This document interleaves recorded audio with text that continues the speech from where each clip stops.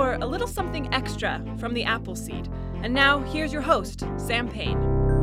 It's such a pleasure to be with you for a little something extra here in the podcast. Just about every day, we bring you a full hour filled with stories, and we post that hour, but we also like to post a little something extra just in case you've only got a few minutes and you've got a time for a single story, perhaps. We've got one for you today called A Ride to Remember from Glenda Bonin. This is a story from the life of Dusty Vale Ingram, a young girl growing up on the Empire Ranch in Arizona, one of the largest and most prosperous cattle operations in the Southwest. The old ranch has been around since the 1870s, and today it's still being used for grazing cattle. It was home to many different families over the years, and one little girl who lived there was named Dusty Vale. She was there for the first 12 years of her life, from 1914 to 1927. And she shared her stories with storyteller Glenda Bonin via telephone conversation in 2001 when Dusty was 86 years old. Glenda shared the stories during the annual Roundup celebration at the Empire Ranch a few years ago. Stories on the album are all stories that Glenda told at that event.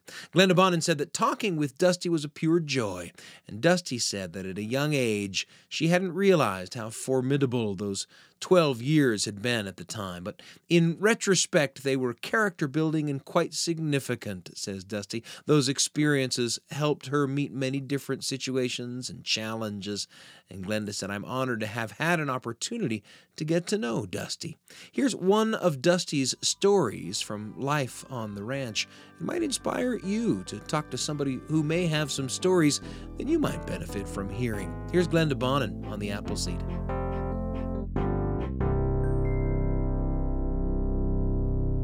In 1920, Dusty was only 6 years old, but she was already riding horses with her dad as he went about his daily chores on the Empire.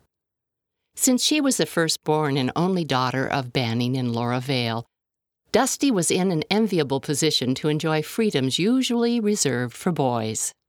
Her younger brothers, Bill and Tom, were not as hearty as she, but at the time no one seemed to know the reason why. It was later discovered that the problem was an Rh blood factor. As a result, Dusty had a head start on becoming her dad's buddy on the ranch. She preferred the great outdoors to fussing around the house, and she embraced the exciting life of a tomboy at a time when little girls were expected to be genteel and delicate. Even at this early age, Dusty knew that a good ranch hand needed to pay attention, be tough, and face situations with a cool head. Her dad told her that if she ever fell off something, she needed to get right back on as soon as possible.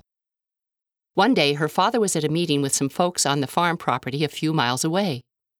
Dusty spent the morning looking at books in her favorite spot between the family room and the screen porch where the flies and her little brothers couldn't bother her. After lunch, she decided to go for a ride. Since she was so small and no one was around to give her a hand, Dusty had to figure out how to get a saddle on her horse. She climbed up on the fence in the corral and dropped the saddle on the horse from there. She had cinched the saddle for herself many times before, so that part was easy. Dusty had a fine time on that ride. When she decided it was time to go home, she guided her horse to the hay barn and leaned over to open the gate. Her horse must have been startled by something, because it suddenly reared back. Dusty lost her balance and fell off backwards. Unfortunately, her right foot stayed in the stirrup. The horse dragged her for a while until he kicked her free. When she stood up, she realized she had been kicked in the face. She knew she needed to get help right away, and for a moment she considered going to see Mr. Johnson, the ranch blacksmith. He was always so calm and steady and kind. But she knew she needed her mother more. It must have been quite a shock for Laura when she saw her little girl rushing into the garden with blood all over her face. As she mopped up the gash on the right side of Dusty's head, Laura realized that a doctor was needed. At the time, all the ranch vehicles were in use, so she didn't have the means to get to the doctor in Tucson. Fortunately, they had a phone right there on the ranch. So she got Doc Purcell on the line to ask him what to do.